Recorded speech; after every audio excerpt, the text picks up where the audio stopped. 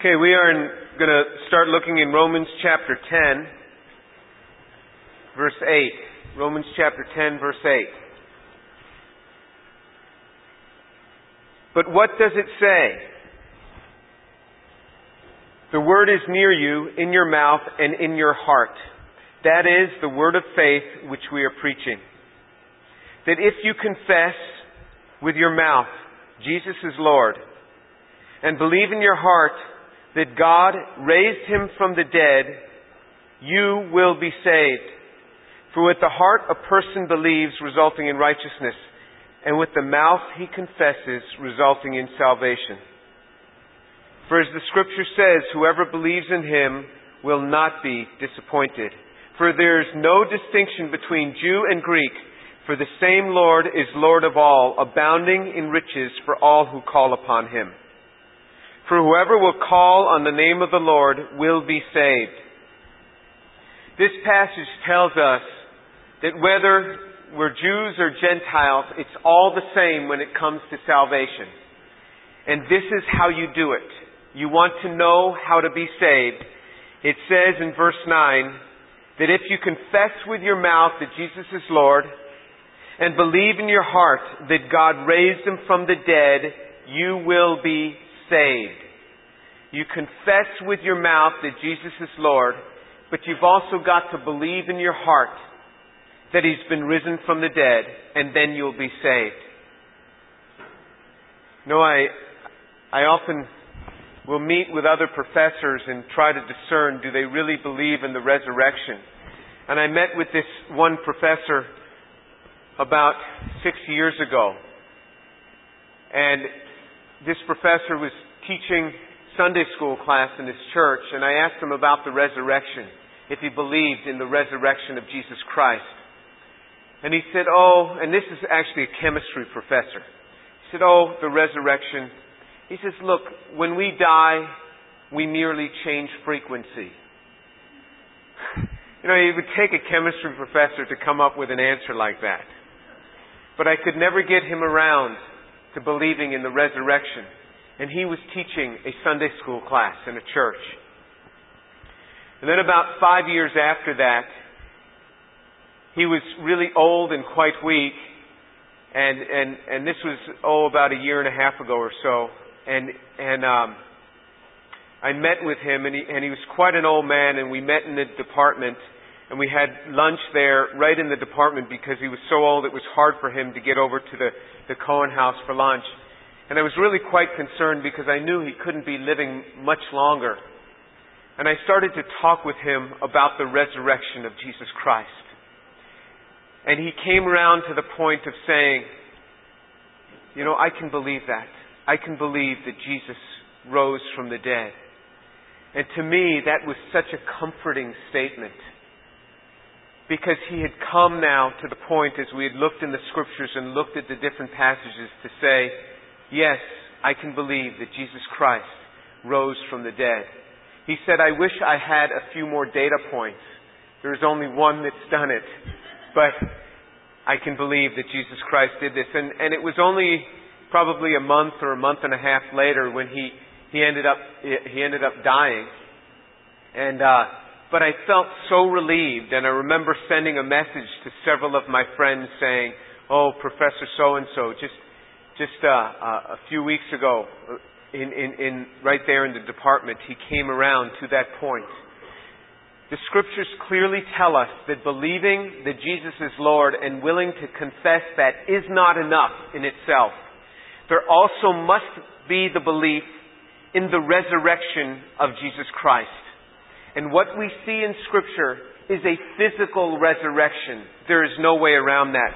Turn to 1 Corinthians. The next book after that is 1 Corinthians in chapter 15. 1 Corinthians chapter 15 covers this incident of the resurrection. In 1 Corinthians chapter 15, reading from verse 1. Now I make known to you, brethren, the gospel which I preached to you, which also you received, in which also you stand, by which also you are saved, if you hold fast the word that I preached to you, unless you believed in vain.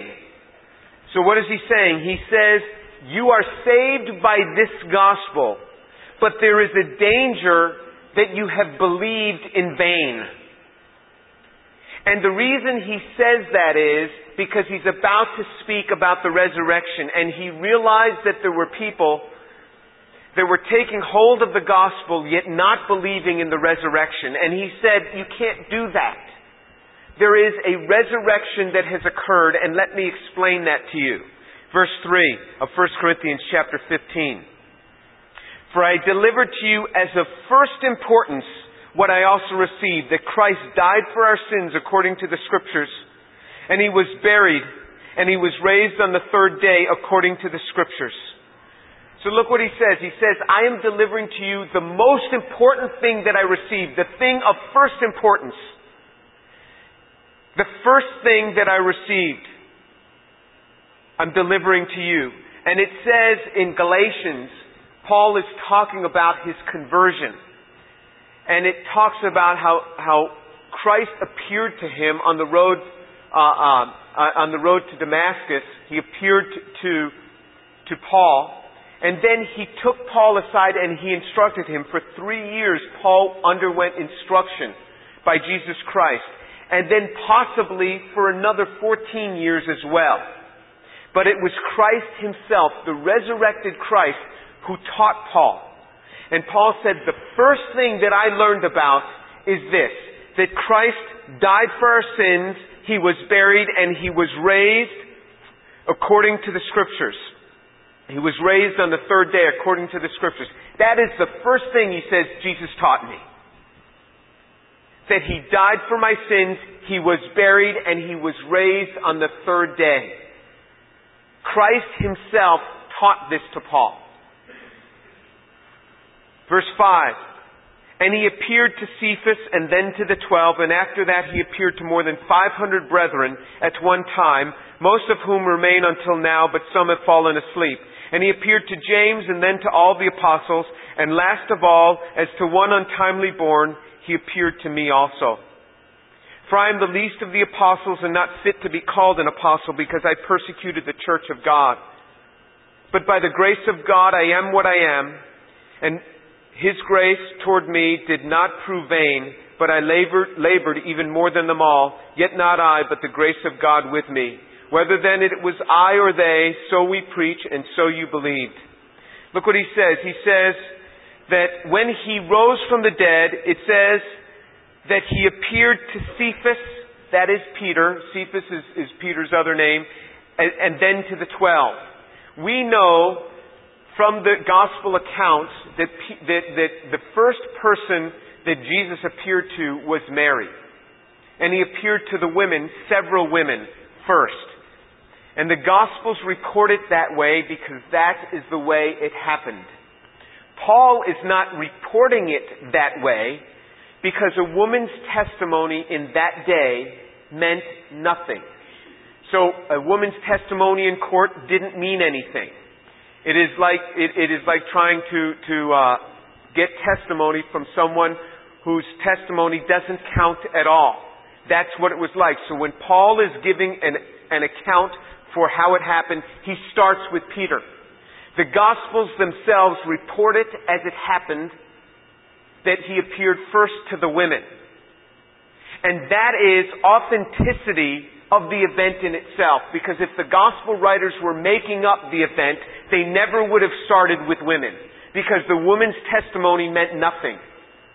But that they recorded that indeed Christ appeared first to the women is evidence that this is not made up. Because if it was made up, they never would have chosen the women first. But Christ didn't care about a woman's position in the court of law in that day. He appeared to those who loved Him dearly and looked forward to His return. It says He appeared to Cephas and then to the 12, and then He appeared to more than 500 brethren at one time, most of whom remain until now, but some have fallen asleep. When you're making something up, you don't document the names, the actual names of the people who saw it. He starts documenting their names, and then he says, in fact, there were over 500 people who saw Him at one time. And most of them are still alive. Now this is about 25 years after the death and the resurrection of Jesus Christ. And he says, of those 500, some are now dead, but most remain. And so he starts documenting the actual people that saw him. If you're making up a religion, you don't do this. You don't document the names to say, okay, go back and ask them then. And then he says, then he appeared to James, that is the brother of the Lord. James, the brothers of Jesus, did not believe in Jesus as the Christ until he had risen from the dead. And then after that, they believed, and James became a leader in the church. And then he appeared to all the apostles, and last of all, it says he appeared to me. So Jesus, in the resurrection, after the ascension, came back in physical form and appeared to Paul and talked with him and instructed him. In verse 12, now if Christ is preached that he is raised from the dead, how do some among you say there is no resurrection of the dead? If there is no resurrection of the dead, not even Christ has been raised. And if Christ has not been raised, then our preaching is in vain and your faith is in vain. Look what he says. If you don't believe in the resurrection, your faith is in vain. I mean, how dogmatic of the man. Who is he to judge my faith?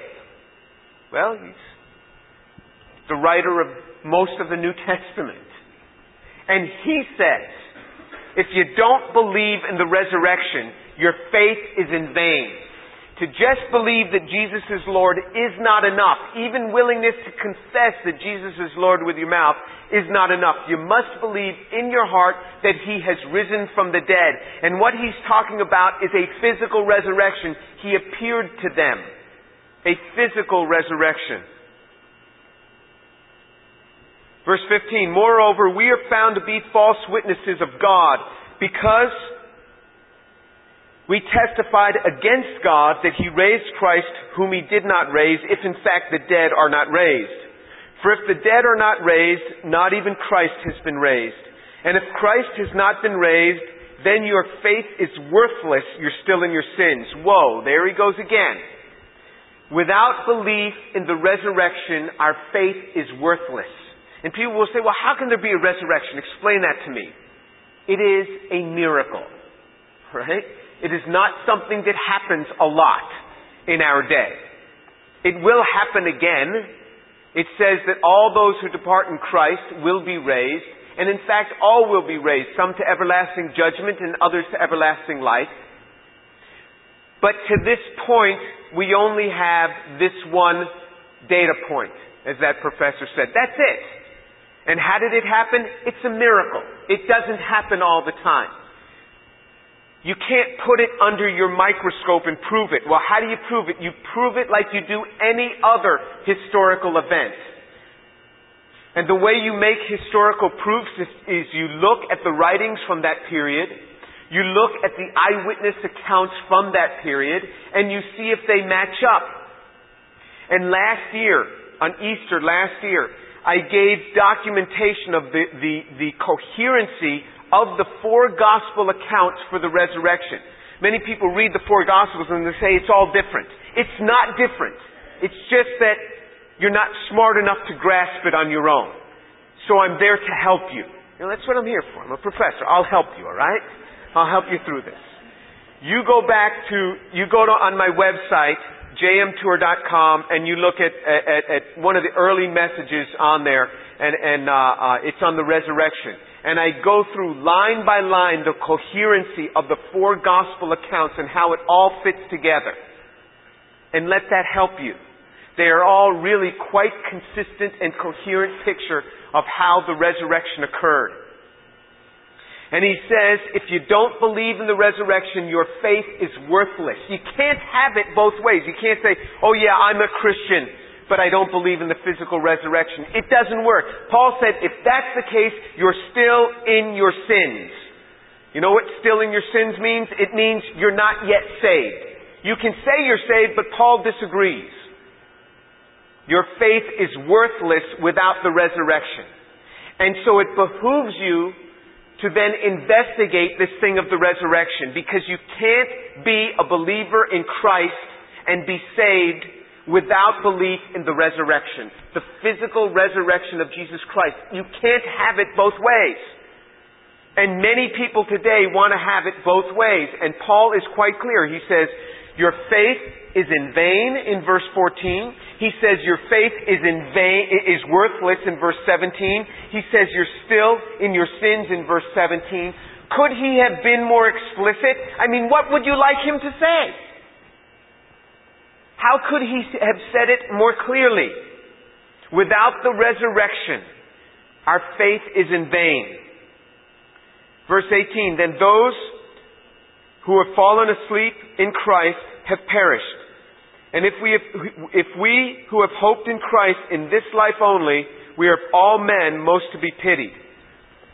Paul makes it clear there is a resurrection. Now, what some will say is, okay, I'll grant you there was a resurrection, but it was a spiritual resurrection. It wasn't a physical resurrection. Well, then 500 people were just seeing a spirit. And people will say there were hallucinations. You don't have 500 people hallucinating simultaneously. Because in fact, hallucinations are not something that all people get simultaneously. Those are individual experiences. And so what Paul is documenting here is there were a bunch of people who saw him at the same time. Let's look in John chapter 20. And let's put to rest this idea that we are just merely talking about a spiritual resurrection. John chapter 20. Starting from verse 19. John chapter 20, verse 19. So when it was evening on that day, the first day of the week, and when the doors were shut where the disciples were for fear of the Jews, Jesus came and stood in their midst and said, peace be with you. This is a common Jewish greeting to this day. A common Jewish greeting. Shalom Aleichem. Peace be upon you. This is the exact words that Jesus said. Shalom Aleichem. The same words that are said today. Peace be with you. And he said it to the group of people he knew well. This is as if you're from New York. When you're from New York, you say, how you doing? I'm from New York, and that's what you say. You walk in the room, how you doing? This is like Jesus walking in and saying, how you doing? You're from New York, he's from New York, this is what he says. I don't know what he says in Texas. Howdy? Or hey y'all. But this is exactly what he did. He greeted them with the greeting that was familiar to them, and they were like, whoa! We know this guy. This is the greeting he used. And when he said this, he showed them both his hands and his side. And the disciples then rejoiced when they saw the Lord. So he showed them his hands, these holes in his hands, and this hole in his side where he had been pierced through by this Roman centurion. He showed it to them. So Jesus said to them, peace be with you. He said it again, Shalom Aleichem. How you doing? He said exactly the greeting so that they know, hey, this is the guy. This is the same way he greeted us all the time. It's the same greeting. We know this guy. He's one of us. As the Father has sent me, I also send you. And when he said this, he breathed on them and said to them, receive the Holy Spirit.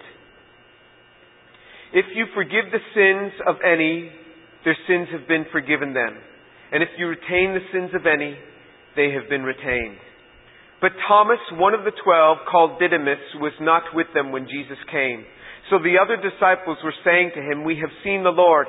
But he said to them, unless I see in his hands the imprint of the nails, and put my finger into the place of the nails, and put my hand into his side, I will not believe. Now, does this look to you like a guy who really wants to believe? This looks to me like a guy who has some serious doubts. Really does. But legitimate doubts. These doubts are legitimate. And Thomas says, look, I saw them crucify Jesus. people don't get up after crucifixion, and you guys tell me you saw him, he says, unless I see him myself, and I want to make sure this is not a bunch of hocus pocus. You know, they got some guy that looked like Jesus that's parading around. I'm going to have to make sure that the imprints of the nails are still there. Because I want to make sure it's the same guy. I mean, you know, maybe this is just Hollywood. And they've got a guy just dressed up like Jesus. You know, Hollywood's good at this. They have lots of guys dressed up like Jesus all the time. Maybe, and I want to actually see the hole in his side. That's more convincing. I want to see if that hole is still in his side where that Roman soldier stuck that spear right up into his heart. Verse 26, after 8 days his disciples were again inside and Thomas with them. And Jesus came, the doors having been shut, and stood in their midst and said, how you doing?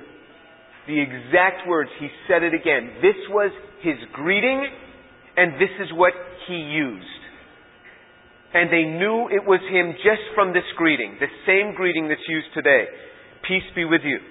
Then he said to Thomas, reach here your finger and see my hand, and reach here your hand and put it into my side. And do not be unbelieving, but believing. Then Thomas answered and said to him, my Lord and my God. So what he says to Thomas, when Thomas sees the Lord walk in there, I think he probably starts believing. And Jesus said, it's not good enough, Thomas. Come on over here. Come on. I want you to take your finger and stick it right into the imprints, these nail holes in my hand. And he made Thomas do it. He commanded him. He said, reach here your finger and see my hand. So in other words, you have to take your finger and stick it right in this hole in my hand. And then he said, Thomas, now, next thing, I want you to take your hand and stick it right into my side. And so Thomas looks and says, okay, I see the hole there. It's enough. Jesus said, no, that's not enough. You said you wouldn't believe unless you saw and felt that hole in my side. I want you to stick your hand right inside of me.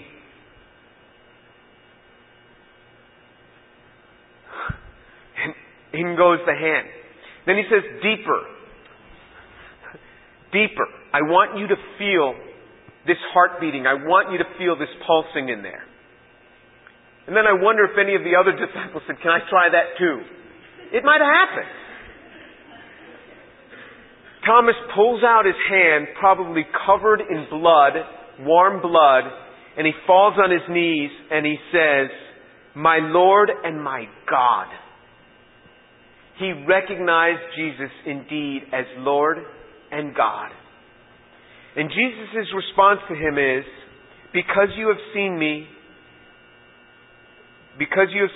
have you believed? Blessed are those who did not see me and yet believed. You know, very often we could think how blessed it would have been to have been one of the disciples to have seen Jesus resurrected. And Jesus said, we are more blessed in not seeing him and yet believing. A greater reward awaits us. We are more blessed in not seeing and yet believing the testimony of this word and the testimony of the Holy Spirit to our hearts. And this is why this gospel is not hard for me as a scientist to preach. Because it is not just merely my reciting these words. It is the testimony of the Holy Spirit that bears witness to the resurrection within the hearts. And this is why they could preach this gospel. Because if they were merely making up a religion, they never would have made up a religion of resurrection. Because that's too hard to believe. They could have said, well, you know, Jesus loved everybody. Jesus loved the children. Something much easier to believe in setting up a religion. But what about this belief of the resurrection? The resurrected Christ. And if they were just making up a lie, they would not have died for it. Certainly not all of them. I mean, one of them would have said, oh, well, come on, it was all a joke, really. Let me show you where we hid the body. No. In fact, it said if you look at historical accounts, it's not documented in Scripture how many of them died. I mean, James, one of the apostles, was stoned to death. But it's not known how many of them died. There are other historical accounts that document Peter's crucifixion, how he was crucified upside down because he didn't even feel it an honor enough to die crucified like his Lord died. And so he said, crucify me upside down. Others of them were flayed alive. That means their skin was peeled off while they were alive. You would think certainly if they were lying, they would say, hey, it was just a joke. I was just kidding. There really was no resurrection. Men won't die for a lie. Now look in Luke chapter 24. Luke chapter 24. Again, we're going to put to rest this this spiritual resurrection only. What we see here is a physical resurrection. Luke chapter 24. And while they were telling these things, he himself stood in their midst. Verse 36. Luke 24:36. And while they were telling these things, he himself stood in their midst and said to them, peace be to you. Again, shalom aleichem, the very words they well knew. His greeting to them. I wouldn't be surprised if when we get to heaven, the words that are first said to us are, shalom aleichem. Those very same words, peace be to you. But they were startled and frightened and thought that they were seeing a spirit. And he said to them, why are you troubled? And why do doubts arise in your hearts? See my hands and my feet, that it is I myself. Touch me and see. For a spirit does not have flesh and bones, as you see I have. You see how physical this thing is? He says there are flesh and bones here. You're not just seeing a spirit. Jesus put to rest this idea that he was just raised spiritually. It is a physical resurrection. And then he goes further. He says in verse 40, and when he had said this, he showed them his hands and his feet. And while they still could not believe it, because of their joy and amazement, he said to them, have you got anything here to eat? And they gave him a piece of broiled fish, and he took it and he ate it before them. Jesus was nailing it home to them. He said, you got anything to eat? And what did Jesus love most? Fish. Right? He was always multiplying fish and bread. Jesus loved tuna fish sandwiches. Jesus loved fish. And they probably said, let's try fish. If he eats fish, we know it's really Jesus, because Jesus loved fish. They gave him a piece of fish, and he said, this is what I've been longing for. It's been a number of days in that. 3 days I was there in the ground. I'm starving. Give me some fish. And he ate it. This was a physical resurrection. He physically rose from the dead, and these men died for that testimony. That he physically rose from the dead. I met with one other professor in the Cohen House. Some students said to me, oh, this professor, he teaches such and such. He must be a Christian, but we're not sure. I said, oh, I'll find out. So we met at the Cohen House, and we sat down, and I said, do you believe in the physical resurrection of Jesus Christ? As soon as we sat down. He said to me, physical resurrection?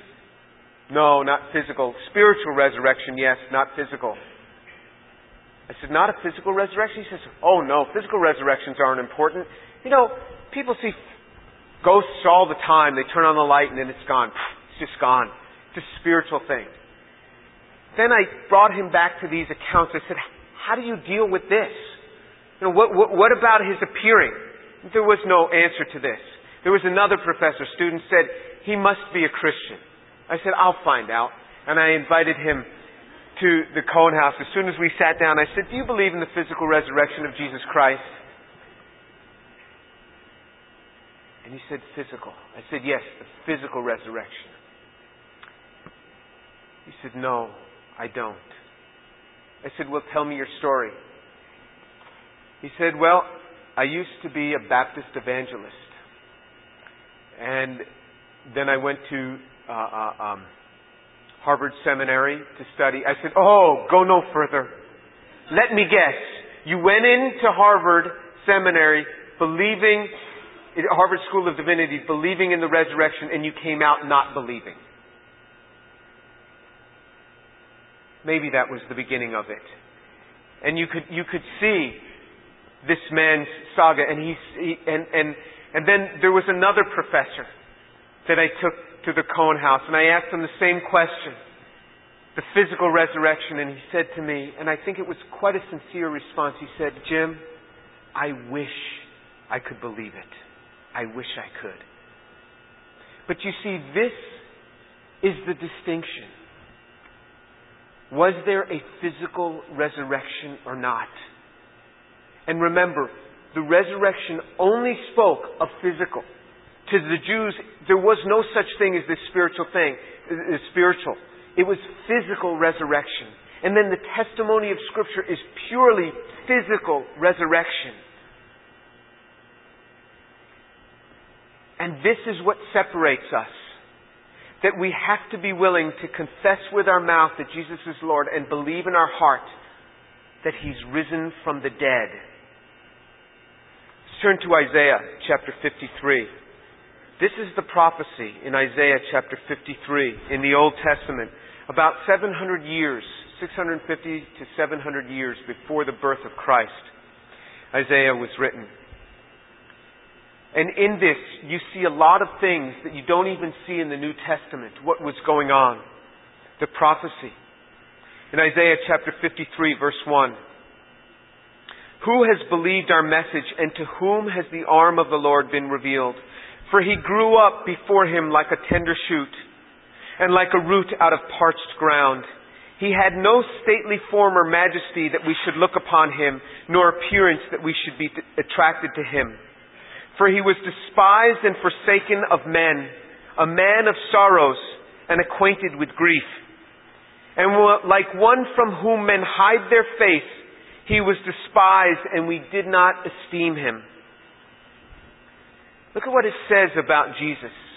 You know, the New Testament never tells us what Jesus looked like. We have no idea. We have no idea if He was tall or short, fat or thin, what His appearance was like. We've seen many movies that usually depict Him as quite a handsome man. You know, He's got this flowing brown hair, He's got this sharp nose, and He's got this very Northern European looking appearance. And all these, crowds just drawn to this man with this flowing white robes. But here we're given a glimpse of what Jesus looked like.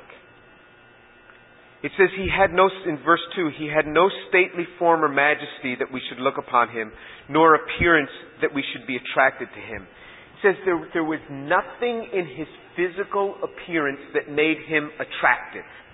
Nothing. Nothing in His appearance. And if you look in the Scriptures, it only talks about physical appearance at the extremes. Abigail, it says, was a very beautiful woman. David was a very handsome young man, it says. Eli was a fat old man. Eglon was a fat man, so fat that when they put the dagger through his belly, the dagger got buried by the fat in his belly and stayed in there. That's what it says.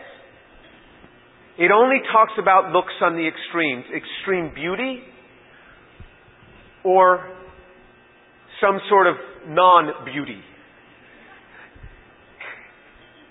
It says of Mephibosheth, he was crippled in both feet.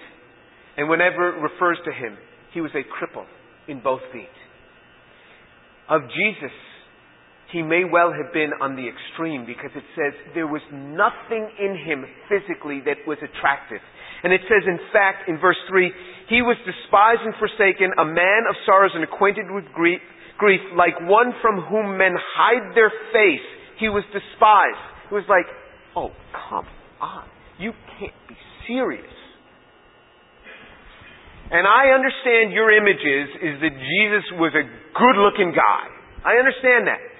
But did you know that Jewish scholars look at this and they say that Jesus was probably 5'4" with crooked teeth.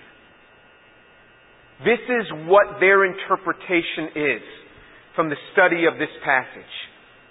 And you know what that does for me? That doesn't blow anything for me. That gives me tremendous hope. Have you ever struggled with the way you look? Have you ever wished to look any different? To be taller or shorter? Or thinner? Or more muscular? Or to have a nicer nose or nicer hair? Have you ever desired to look any different? Well, just remember, the testimony of Scripture was that Jesus had no specific appearance that drew people to Him.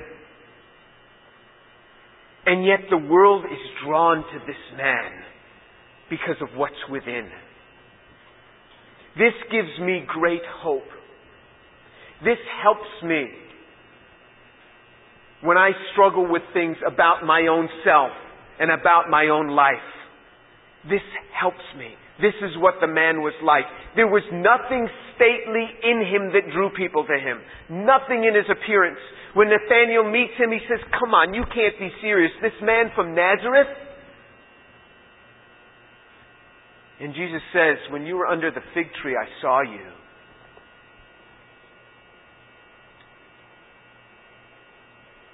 You know what they used to do under the fig tree? Rabbinic teaching is you go under a fig tree and you meditate on Scripture and you memorize it. And he says, "When you were under the fig tree, I saw you." And then he says, and then Nathanael says, "You must be the King of Israel." And Jesus says to him, "Just my saying I saw you under the fig tree," meaning that I knew you were praying and meditating under there.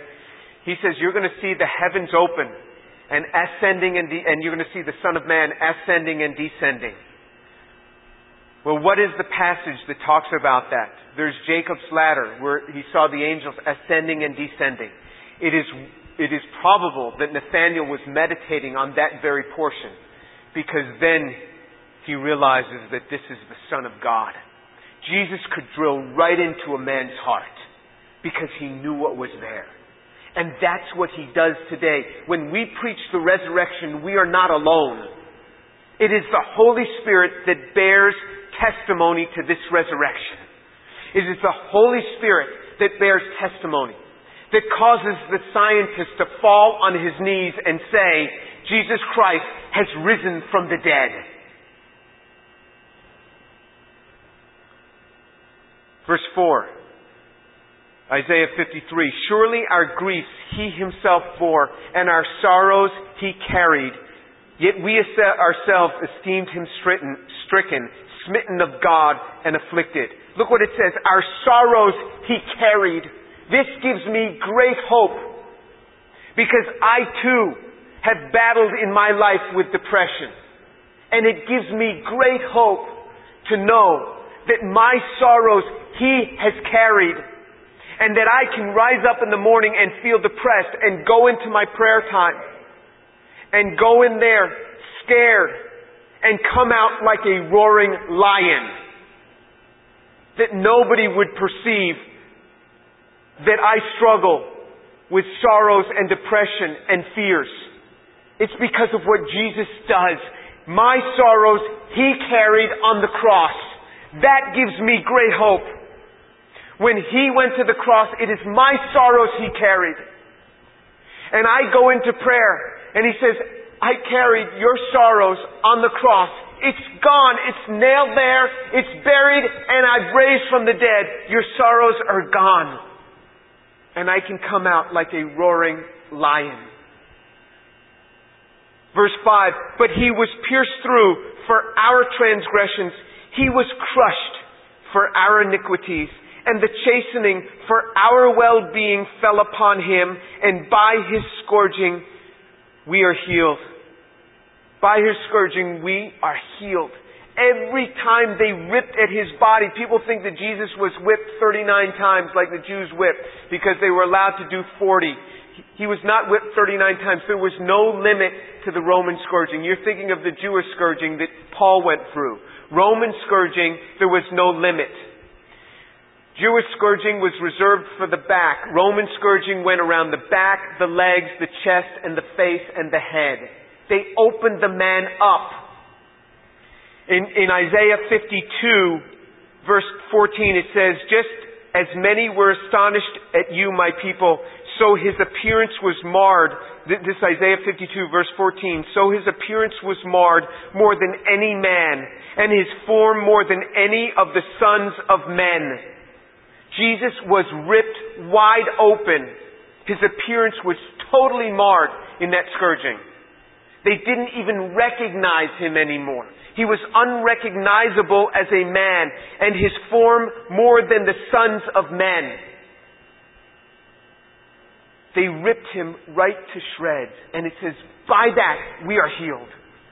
By that man's scourging, we are healed. He was unrecognizable in the scourging. After the scourging, they opened him right up. Verse 6 of Isaiah 53. "All of us, like sheep, have gone astray. Each of us has turned to his own way, but the Lord has caused the iniquity of us all to fall on him."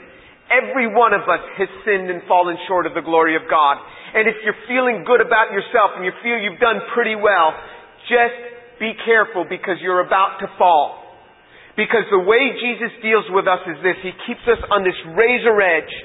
And as soon as we start feeling something proud about ourselves, like we're doing pretty good, He lets us see what we ourselves are really like.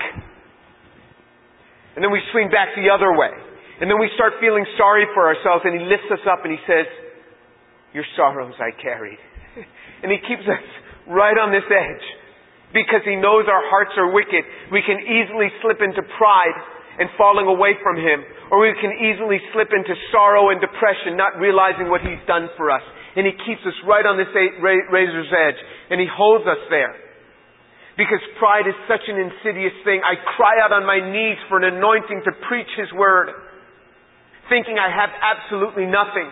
And I get done with the teaching and I know God moved and God empowered. And I can start feeling good about myself. You see how insidious pride is? It is so deceptive. And then He lets us see how wicked we really are. And He brings us back. All of us have gone astray, but He has caused the iniquity of us all to fall on Him. Verse 7, He was oppressed and He was afflicted, yet He did not open His mouth.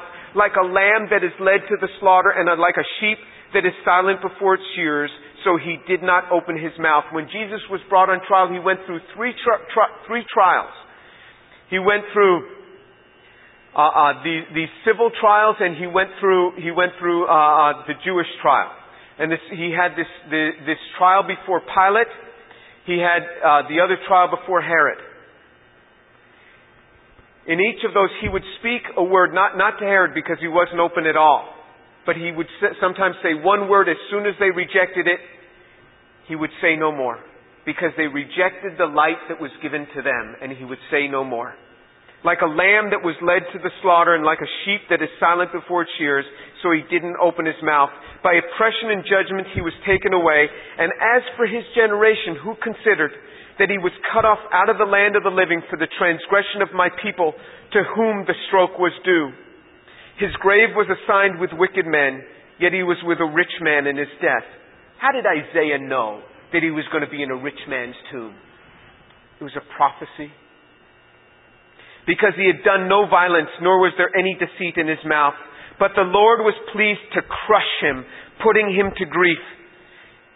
If he would render himself as a guilt offering, he will see his offspring, he will prolong his days, and the good pleasure of the Lord will prosper in his hand. And as a result of the anguish of his soul, he will see it and be satisfied. And by his knowledge, the righteous one, my servant, will justify the many, as he will bear their iniquities. It is because of Jesus we are justified. Therefore I will allot him a portion with the great, and he will divide the booty with the strong, because he poured out himself to death, and he was numbered with the transgressors.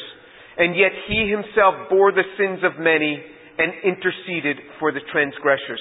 The book of Hebrews tells us that Jesus lives to make intercession on our behalf. That's nice. Jesus lives to make intercession on our behalf. That means that Jesus prays for you. Jesus prays for you. He lives to pray for you. I don't understand why He will do this for me, but He does it, and He does it for you. This is what Jesus went through for us. And then He rose from the dead, and it says in that resurrection, He was justified. And we are sanctified because of His resurrection. And we are justified by His resurrection. And He took us with Him in that resurrection. Let's pray.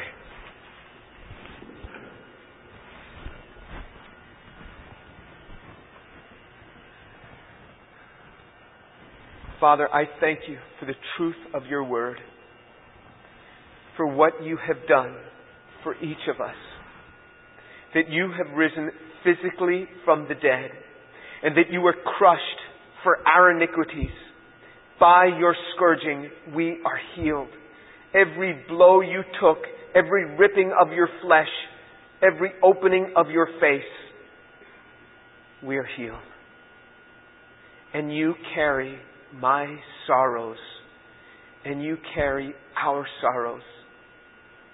And Father, I thank You that You chose to have Your Son look just the way He looked. There was nothing in Him that was attractive to men. And in that I have hope. And in that You give us hope. Father, thank You. Thank You for what You have done. Father, thank You for the testimony of Scripture. And Father, I pray for these young people that they would see the work that Jesus has done in their lives and so be drawn close to Him. And that the truth of the resurrection would never be lost. And for those here that came into this place not believing in the resurrection, that they will go out believing. And that in that they may be freed from their sins and have life everlasting. Father, save their souls, I pray.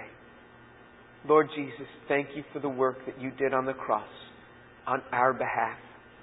And thank You that You've chosen to live to make intercession, to pray for us. In the name of Jesus. Amen.